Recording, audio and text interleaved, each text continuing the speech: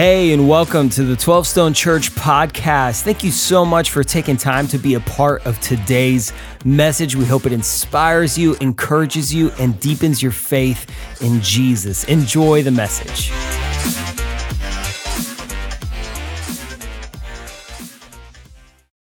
God is so good, isn't he? Aren't you fired up to be here today?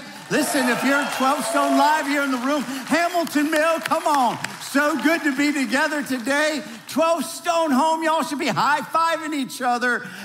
You picked a great day. We are at the front of a new series. Grab your Bibles, turn over to Ephesians chapter 1, verse 1. Now listen, you can grab a Bible, you can get on a mobile device. I'm gonna have them all on the screen, the scriptures for today. But over the summer, during my summer break, God didn't speak audibly, but he could have, and it wouldn't have been more clear. PK, Kevin, I want you to teach through the book of Ephesians.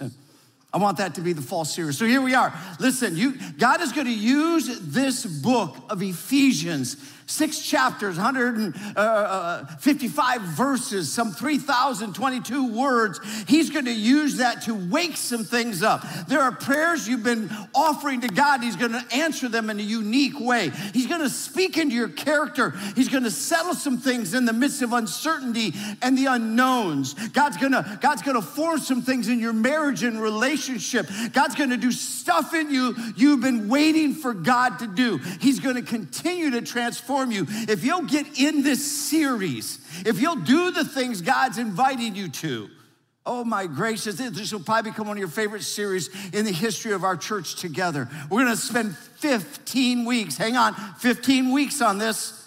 We're gonna, 12 weeks in, take a break for Christmas, and then in January, finish up 3 more weeks, and we're gonna dive in to what wakes us up to the size of the kingdom of God on earth as it is in heaven. Let's go. Come on, let's get to it. Here we go. Ephesians chapter 1, verse 1. Paul, an apostle of Christ Jesus by the will of God, to God's holy people in Ephesus, the faithful in Christ Jesus. Grace and peace to you from God our Father and Lord Jesus Christ. We're starting where it starts. Paul, an apostle of Christ Jesus by the will of God. And Paul's already making it clear. Look, this, I'm not building a business. This isn't a company. This is the church, the kingdom of God. I'm an apostle. Let me say it this way. 12 Stone, this isn't a business. 12 Stone is not a business. It's a church. I'm not a CEO. I'm a pastor. And we are here to do the will of God. We are here to please God and do the will of God. We are here to please God and do the will of God. Everybody, 12 Stone Home, 12 Stone Live, Hamilton Mill, you all say that with me. We are here to please God. Say that. We are here to please God and do the will of God. Say it. And do the will of God. We're his church. And Paul goes on, to God's holy people in Ephesus, the faithful in Christ Jesus. Now he's writing to a group of people where the church is in Ephesus and surrounding, to God's holy people.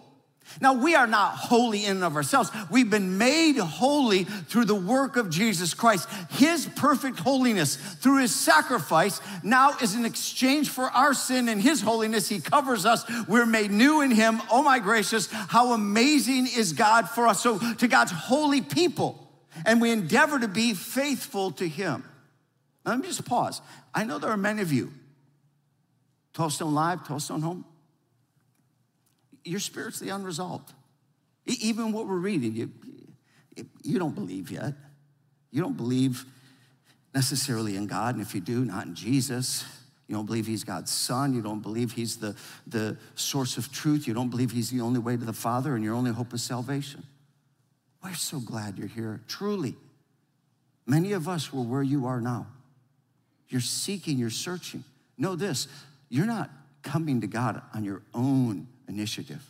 God's drawing you. And we pray that you come to know him. There's nothing like being freed up and forgiven in Christ. So stay in this journey, but I want you to know something. When I read these words to you, they are words about God. For us, they are the words of God. Oh my God, don't confuse this. When we read, these aren't Paul's words. the Holy Spirit spoke through the Apostle Paul and spoke in the words of life. These are God's words. When we read them, and everybody who follows Christ knows that and believes that, and if they don't, they're not following Christ. So the weight of this and the strength of this is powerful, life-giving, and transforming. That's how we read it. He goes on, grace and peace, grace and peace. Everybody say that with me. What is it? Grace and peace. We'll camp on that all day. Grace and peace to you from God our Father and the Lord Jesus Christ. God is our Father. That's where we have our identity, in Him. We live in a world of people get their identity from their career or their title, or they get their identity from their stuff or their success or from their popularity or their sexual preference, and on goes the list in our culture. This is my identity. But what is settled here is that our identity is in God our Father, and Jesus Christ, He's our Lord. It's who we are. That's the church. You can celebrate that, absolutely. And what we receive is grace and peace. God gives grace that redeems us and peace that sustains us. Now, these are big words in Scripture. Let me walk through. Let me give it, maybe the idea of grace isn't clear. So let me put a little picture. Grace is the undeserved favor of God to forgive and bless. Jot it down if you need to. Get this in your head and your heart. When it says grace, it is this undeserved favor. We didn't earn it. We don't deserve it. But who God is in His nature. It is the heart of God to grant a favor to us. Through Christ, forgive us, and God blesses us. Oh, hang on. So when you say grace and peace, it means you've received His grace, but then you are a giver of His grace to others. It's who the church is. Recipients and carriers of grace. Grace and peace. What do you mean by peace? Peace is conflict resolved. We have peace with God, plus we have the peace of God. His tranquility and security regardless of circumstance. Just look at that for a moment. Jot it down if you need to. Get this in your head and your heart. Push pause if you're at Charleston home. You're like, I gotta write that down. Peace is conflict resolved. We have peace with God. It's all been dealt with and taken care of. We're in harmony with Him. Thanks be to God through Jesus. Plus, we have the peace of God. That is, we have the tranquility and the security of God no matter circumstances. That's why Philippians 4 says that the peace of God that passes all understanding will guard your hearts and minds in Christ Jesus. And therefore, we have peace with one another. Grace and peace. Those are the answers to three of life's big questions. And we're going to get to that in a few moments. But I recognize that it is sometimes complex to understand the Bible. If you don't know the story and you don't know the flow, when I say we're going to be in the book of Ephesians, you don't necessarily know where that sits in the Bible. So I'm going to give just a brief context here. The book of Ephesians was written by Paul around 60 to 62 AD. And when we study that book, in fact, what you would need to know is way back here in the book of Acts, chapters 18 to 20, we read all about Ephesians. Ephesians was formed as a church by Paul, the church planter, in around 52 AD. Then there's some details that matter, but we don't have time for it. And then he spent about 3 years pastoring and building the church. Then he put Timothy as the pastor over the church. And therefore, the book 1 Timothy was written somewhere around 56 to 57 AD. And Timothy had to lead the church that Paul planted, and around 60 to 62, the letter was written to the Ephesians, just to give you, if you will, a flow of time. And 2 Timothy, the other book in the Bible that seems to pair, it certainly pairs with 1 Timothy. This was written later. This was written in about 64 to 66 AD. You don't need to know all this time in history. There's not going to be a test later on this to see whether or not you pass and get to go to heaven. I'm just giving you an idea of how this flows. Some would even put 1 Timothy right here, but not likely. 2 Timothy is probably the last book that Paul wrote, and it was part of Timothy's leadership over the church in Ephesus. Now, what's interesting is that the Apostle John likely, at least according to tradition, it's not proven, but according to tradition, became a part of the church in Ephesus. and actually wrote the Gospel of John while he was there for 2nd and 3rd John. But then he was exiled to the island of Patmos. And around 95 AD is when he wrote the book of Revelation. And in chapter 2 of Revelation, it is a message to the church at Ephesus. What I want you to see is when we sit in this book, it's so central to all that God's doing, and that's how Scripture lays out in timeline. It just gives you a sense of it. We'll be doing a lot of things, including occasionally some cool supplemental things. Now, Ephesus, where the church of Ephesians lived, it was a port city, and it was culturally influential, kind of like a New York City of its day. And Travis Billman thought, hey, we should help the church understand if this is Overview Sunday of the book of Ephesians. So, for your education and entertainment, I give you Travis New York City Billman. Oh, hey, what's up, guys? Bobby J here. Who wants to talk about Ephesians? Let's get after it. All right. So 30 years after Jesus died, Paul writes this letter to the church in the city of Ephesus. And right off the bat, he's like, what's up? I'm Paul, praise Jesus. And then he goes to work talking about all the things that God's done for them. Like he chose them, he adopted them, he gave them redemption, he forgave their sins, yada, yada, yada. All the big words, basically.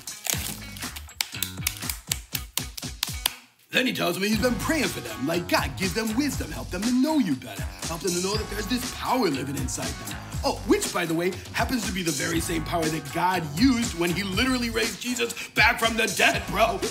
That's what I'm talking about. Then in chapter 2, he gets all theological and he goes to work talking about how we used to be dead inside, but now because of Jesus, we're alive just like he's alive. And that's not an offer just for the Jews. That's for literally everyone. So now, if you're a Jew or a Gentile, this guy, we don't have to be complaining about our differences because we're on the same team.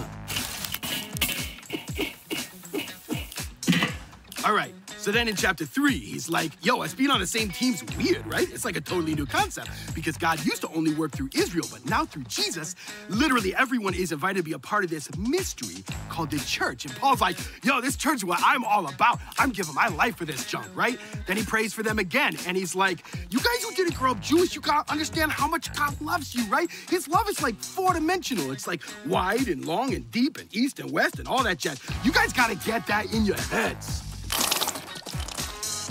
So chapter 4, he starts to hammer home how we gotta work together because Jesus gave us all these different personalities and people to work together to show the world what Jesus is like.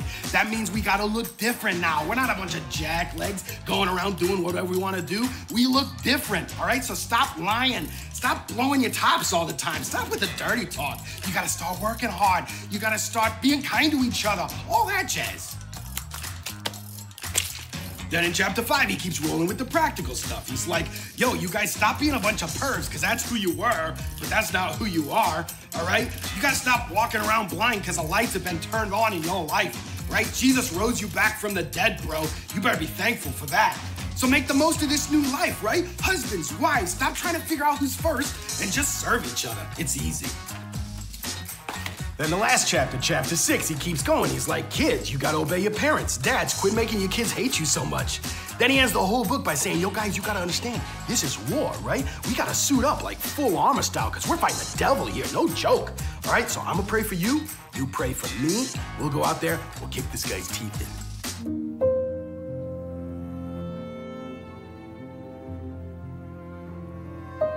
Oh, then he's like, tell Tychicus I said what's up. And he's like, I'll see you when I see you. Deuces. And that's basically Ephesians.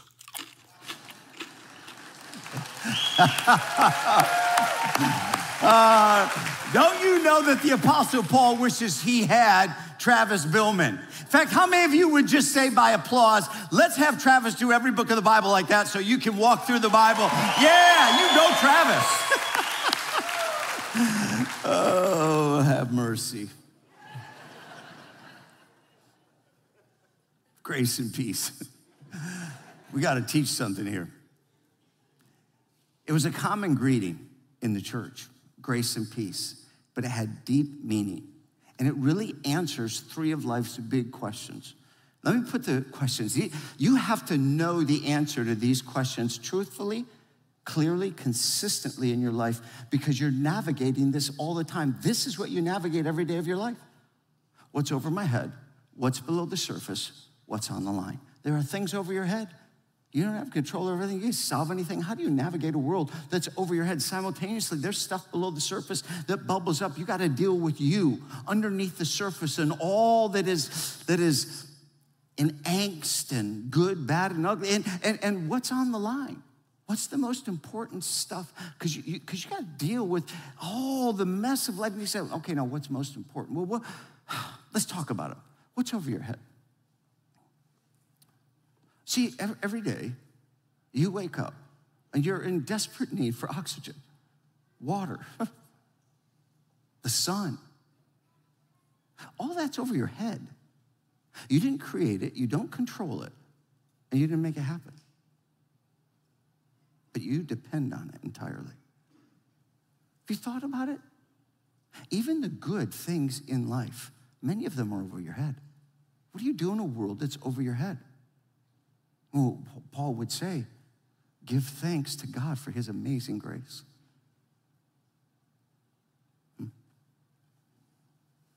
Jaden, or rather Braden, my grandson 19 months ago, was born and was oxygen deprived in the birthing process. And many of you remember that story. And he was in trouble.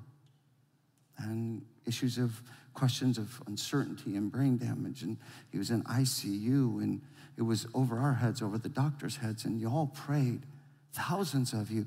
And God healed that little boy. We were playing together last weekend, and he is, if anything, ahead of the curve. That is the kindness of God, but it was all over our head. What do you do in a world when you need God to do things that are over your head? Well, you go to God and you give thanks and praise to the God who is operating over your head, who's bigger than you, dealing with bigger things. In the midst of things like COVID that destabilize so much, not Home Depot, they're doing quite well, but a lot of other companies are suffering greatly, and maybe you're in the midst of that, and who knows where this is going to go with small business and large business and travel, and who knows where this is going to go in the market of the economics, and how this all plays out with sports and concerts and gatherings, and even in the life of church and schools, and half the kids are in, half the kids are out, and all of this uncertainty. And it weighs on you, and it's over your head, and you can't reach it, you can't control it, you can't solve it, and you live in that world. How do you live in that? And Paul talks about that with just one sentence in chapter 1, verse 4 of Ephesians. Look at this with me. He's talking about God, for he chose us in him before the creation of the world. Where? When? Before the creation of the world. Before the creation of the world. Now, we'll pick that up next week. But I want you to see something. Before the creation of the world, to be holy and blameless in his sight. What I want you to see right here is Paul saying, by the way, just so you know, there's so many things over your head, but God was working on things, big things that were over your head before you were ever created. That's how big God is. Therefore, when things are over your head, they're still in his hands. Come on. It's who he is. Yes, it's over your head, but it's still in his hand. God's still doing things that are way out of reach. So you live with his grace and his peace. Because while it's over your head, it's still in his hands. That's why Paul wrote, almost like a confirmation of the power of God, and offered this prayer. Look at the prayer offered now to him who is able to do immeasurably more than all we ask or imagine, according to his power that is at work within us. Now you have his peace when things are over your head. Now I was compelled in prep, and I'm gonna take the moment. Would you bow your heads? I'm not done teaching. We're just gonna pause. Just bow your heads. You're 12 Stone Home, you're one of the campuses. Father, right now, for all who would take this privileged moment with you, offer up to God what's over your head, what's weighing on you, what's uncertain, what you can't control, what's worrying you, where your anxiety is. And God, we lift that up to you, and I pray for your peace that transcends all understanding to transform us. to bring the tranquility and security of your Spirit along with us, even in the midst of circumstances that are over our head. And we give you thanks for the grace that forgives and the grace that grants favor. So as Paul offered it over the church at Ephesus, I offer it over our church and all who would receive it. God, give us more of your grace and more of your peace. In Jesus' name. What's over your head? Right back to the teaching. What's over your head? Well, you got to settle that in life. The second question is, what's below the surface? Now, in this COVID season of almost feeling controlled, then you're most out of control. And with that is often this sense of sometimes discouragement. If you're honest, I mean, I have. Anyone been discouraged? Anyone felt any discouragement at all in the season of COVID? It's okay, raise your hand. You can even look around your room at 12 Stone Home. I can see it here around this room, Hamilton Mill, wherever you, of course you have. Sometimes in a funk, depressed. Sometimes you just feel defeated. And what's under the surface can bubble up this angst, if not anger, if not hostility. We've talked about this. And when you can't control things around you, you try and control the smaller things. If you can't control the bigger things, you try to control people. Whew. And hostility can build below the surface. Now, church, in my study break, I knew what I was going to teach right now, at this moment, at this point in the notes. And the Lord's messed with that over the last couple of weeks. So I'm going to honor the God prompt, and I'm going to talk plainly,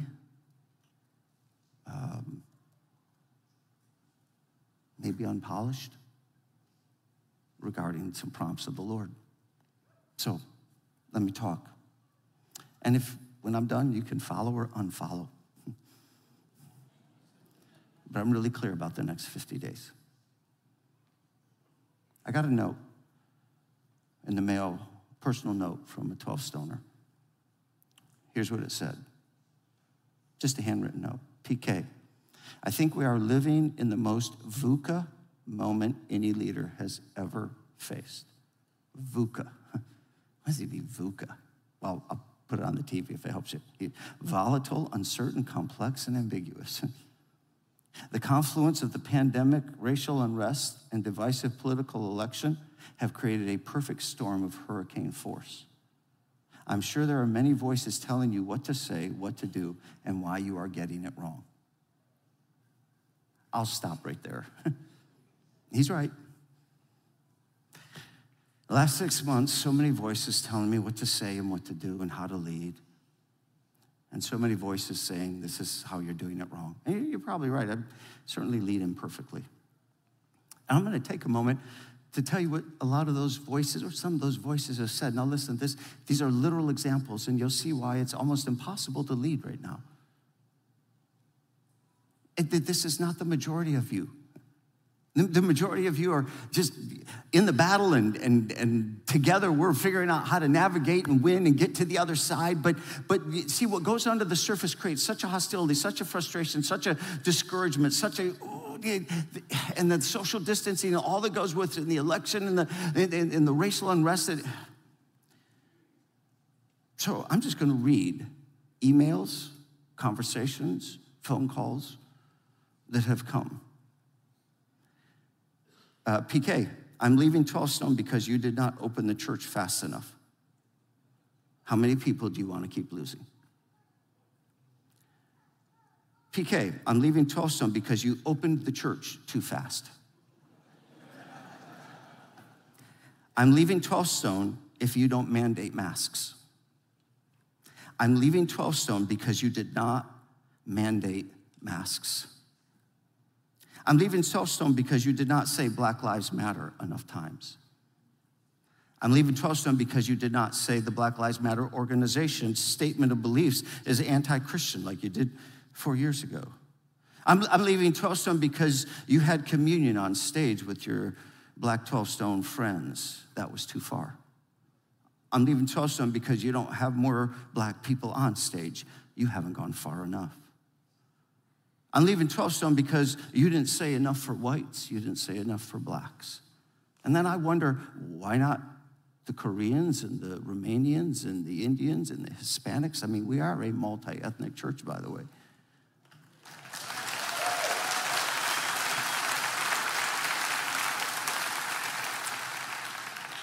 I'm leaving 12 Stone because you did not speak up for Republicans.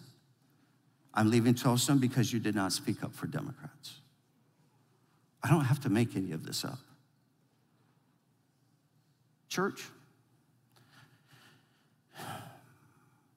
in the last 6 months, I've experienced the most hostility, personally and pastorally, than at any other time in my 32 years of pastoring this church. And so I want to speak plainly and quite unpolished. I love you. I really do. I love being a part of this church. I love serving you. If you knew how I prayed for you, what I would do for your sake to experience the transforming life of Jesus and walk in it for his glory. I love you. But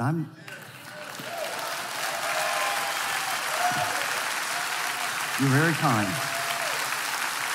You're very kind.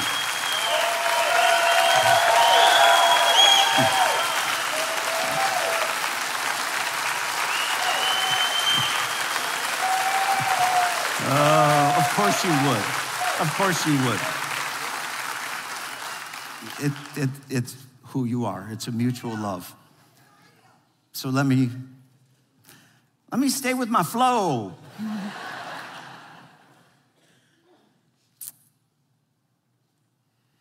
But I'm your pastor, not your politician.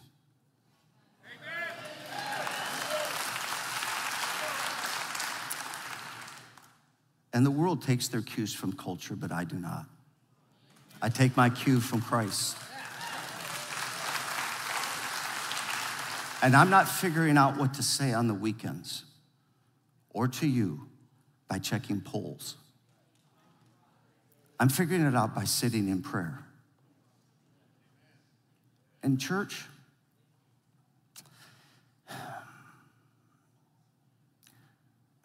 I am not going to diminish my calling to join the hostilities of social media.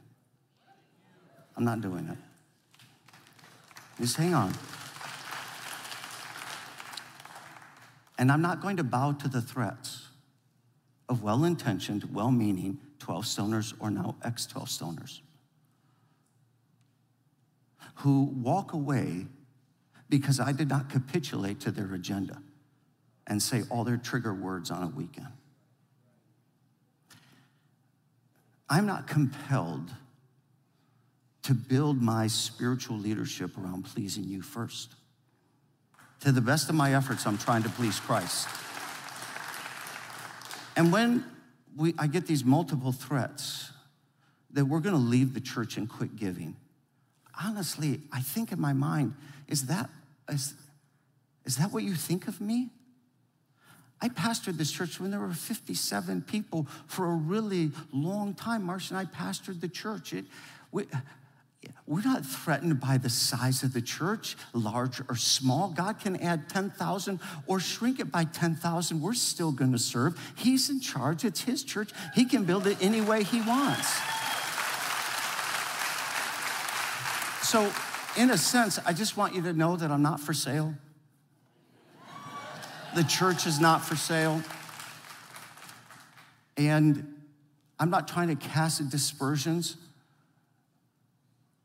but this is not a business and you're not a customer. And the customer is not always right.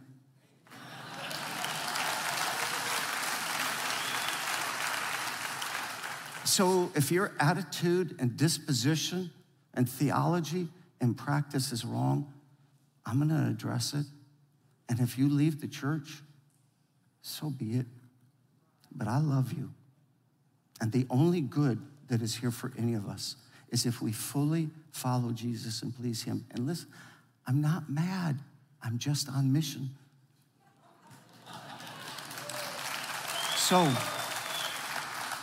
So with that, don't send me letters and tell me what other pastors and churches are doing. Most of them are already my friends, and I already know. I'm here to tell you what we're doing. And church, in general, we Christians right now in this country are missing it.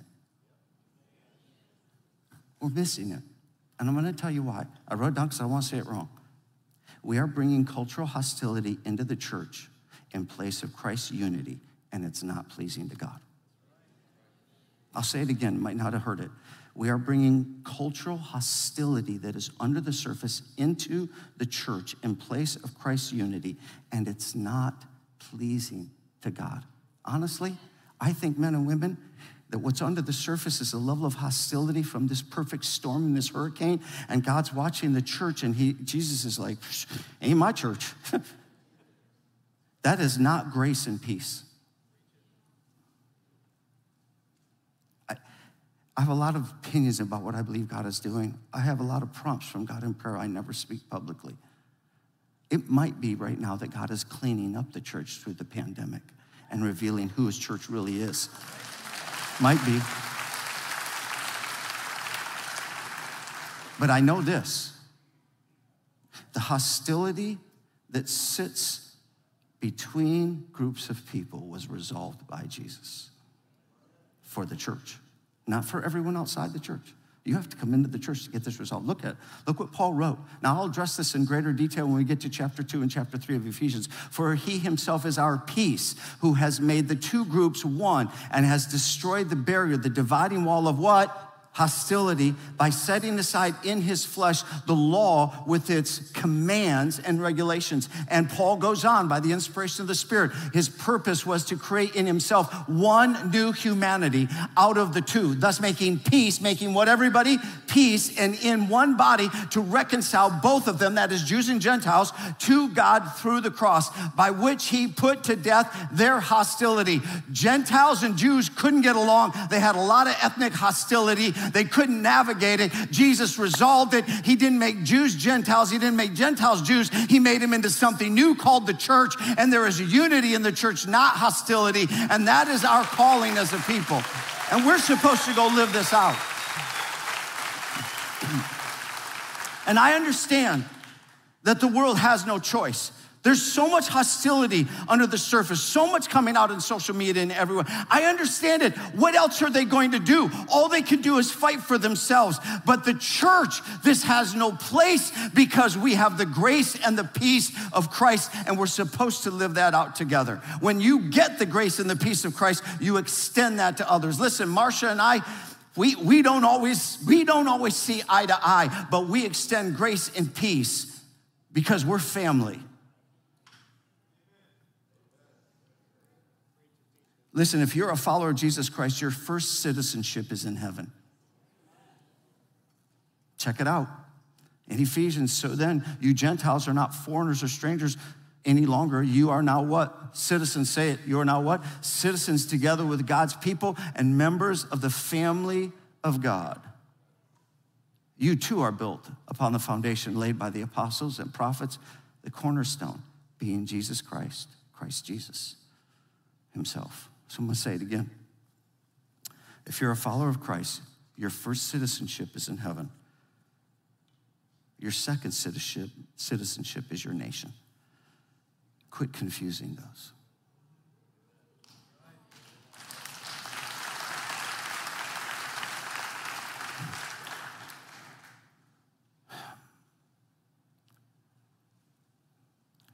Hostility that is below the surface in this perfect storm cannot translate into two 12-stoners on social media fighting each other with such hostility when you used to serve together as brothers and sisters in Christ.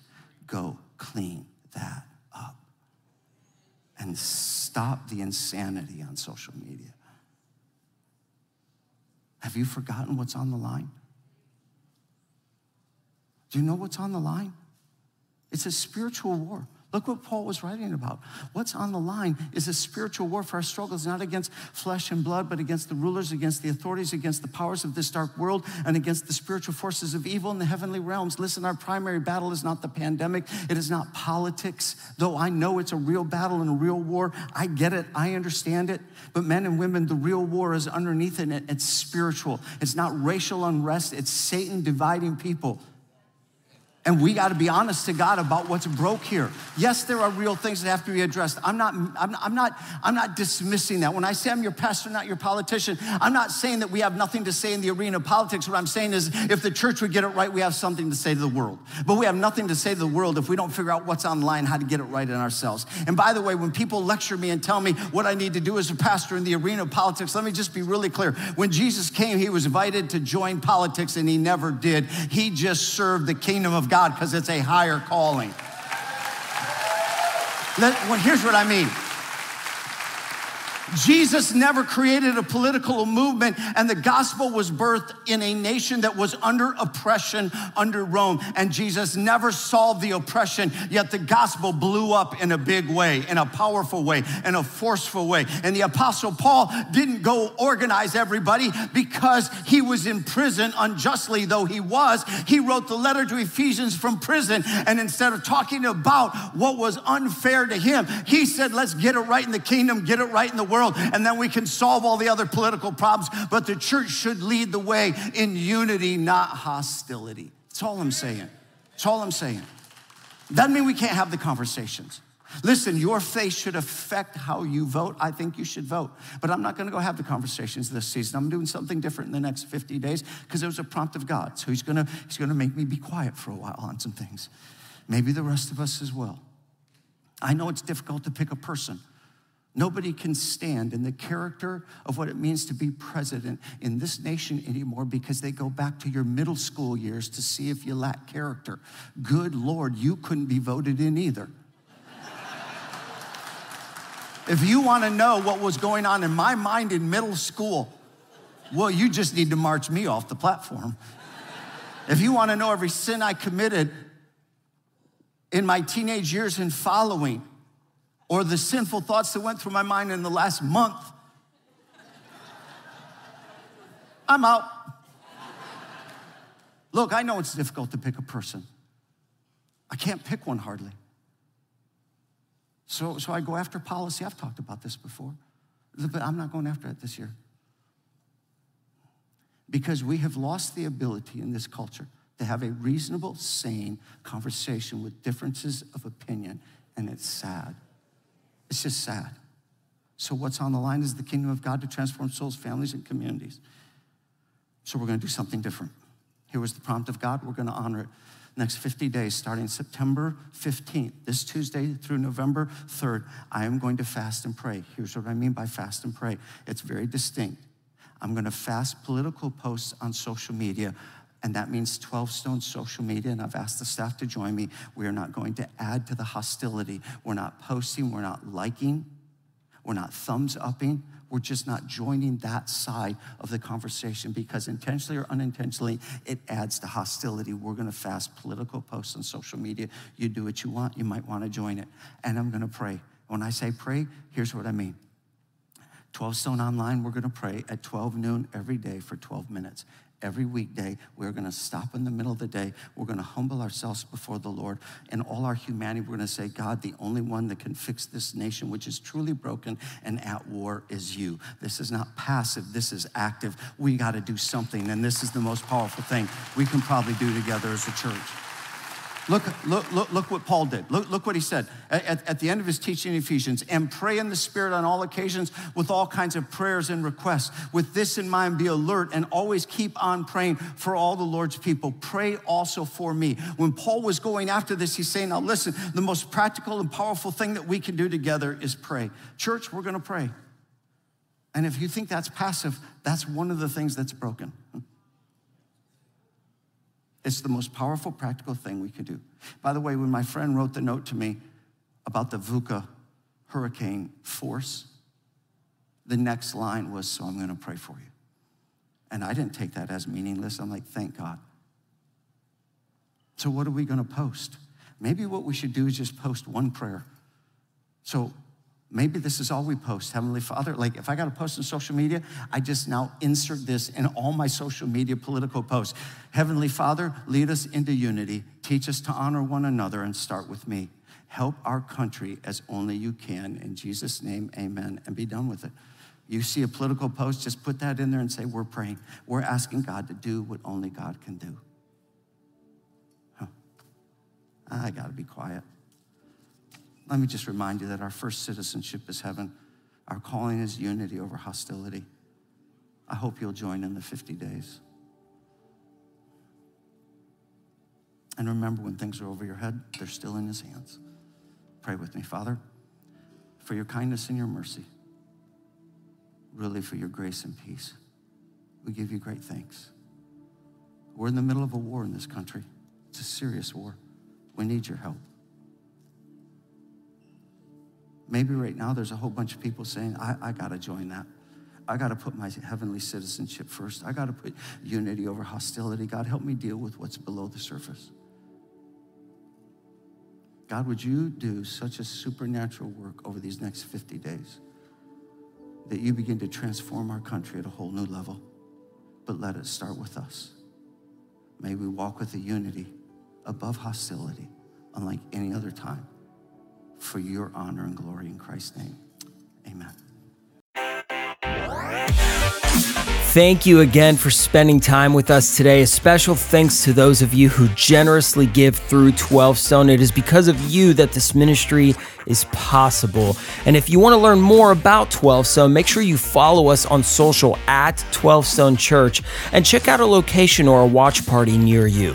And if you enjoyed the podcast, you could subscribe, share it with your friends, hit the share button, or even take a screenshot and throw it in your social stories. And make sure to tag 12 Stone Church. Let it be a blessing to somebody else. Thank you again, and we'll catch you on the next one.